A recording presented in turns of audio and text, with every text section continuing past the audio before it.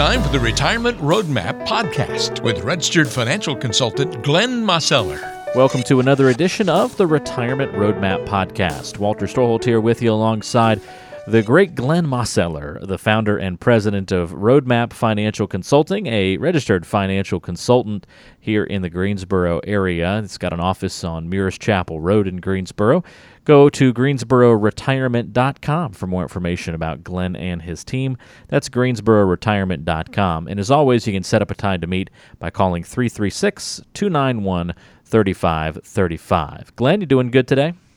I am, Walter. I hope you are. Yeah, doing great. Looking forward to this conversation today because we're going to make a good analogy, a good comparison. It's one of the best ways, I think, to learn is to compare maybe a difficult or hard to understand topic to something that we can all kind of grasp and get a handle on. And I think that there are a lot of principles from the personal training and fitness world, just being sort of health conscious, that I think all are these days, it seems, that we can apply to retirement planning. And I think one of the similarities between the two is that you can try and do it on your own, but that's not always a good idea. You can try and get in shape on your own, but for some reasons, that's not always a great idea. Same thing in the financial world. You don't always want to rely on your own ideas, on your own thoughts in the planning process. Delve into that a little bit for us, Glenn. Where do you see the parallels between the two here? Well, I even look at the situation where they say don't give yourself your own haircut, because it's like it's very difficult sometimes to get a perspective if you're so close to everything. And so you definitely want to have your own ideas about it, but it's also a good idea to be working with somebody who has training and expertise, particularly when you're looking at moving into retirement and when you're thinking about retirement income planning and tax planning and legacy planning, because even if somebody has done a good job at saving and maybe they've done a lot of that on their own, it's a totally different skill set and it's a totally different mindset when we start thinking about being in retirement, because at that point you're likely not working, at least you're not working full time in most cases.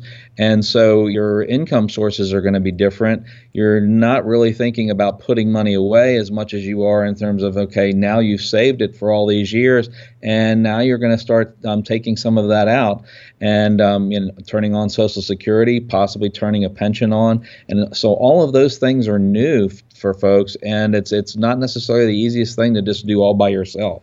No, it's not. And I think what happens a lot of the time, in fact, I've had this happen to me before, trying a new exercise on your own, you have a little bit of bad form if you don't have somebody sort of watching you and keeping an eye on you. You wake up the next morning, and this is, kind of best case scenario, really sore, but it could also lead to injury if you start doing exercises and you're not doing them the right way. And if you had a personal trainer or even just somebody to an expert to kind of point out to you from the very beginning, you're doing it wrong, you're going to save yourself a lot of trouble and heartache or actual physical ache in the end. And I think it's kind of the same idea when it comes to retirement planning too. If you can avoid mistakes early on, it's going to be much less painful down the road. Oh, no doubt about it. I think you're spot on. Again, we're talking with Glenn Mosseller here on the Retirement Roadmap Podcast. He, of course, the founder and president of Roadmap Financial Consulting, personal training, and retirement planning. Some of the similarities that we find between the two, especially when it comes to trying to do things on your own, but that's not always a great idea.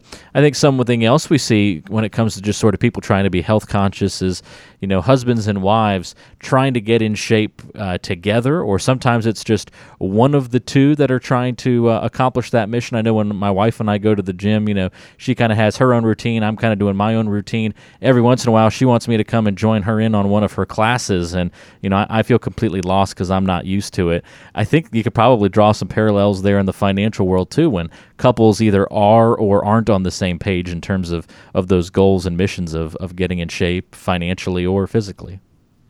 Oh, well, there's no doubt about it. I mean, when I meet with folks and I'm talking with somebody who's done a lot of saving and so forth on their own, and they think, well, maybe I should continue to do things on their own. One of the challenges is that you have when you're moving into the retirement years is that we have to think in terms of as we're kind of rounding the corner here and we're going into the last part of life and really trying to enjoy it and involve our spouse and whatnot.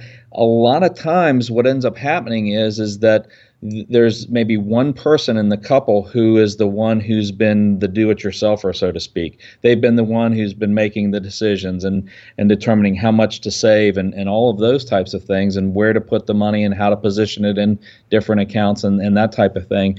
But if we think in terms of long-term, that might end up being a bit of a problem if only one person in the couple knows what's going on and one person is only interested. Maybe the other person doesn't have those same interests. And if that person who's been doing all of the work and really understanding everything, if something happens to them, then all of a sudden the other person is left with, oh my gosh, now what do I do? And they don't know who to trust, they don't know where to turn, and they're not sure exactly how everything's organized or what they should be doing next. Not to mention the fact of all of the emotional things that go with losing a spouse.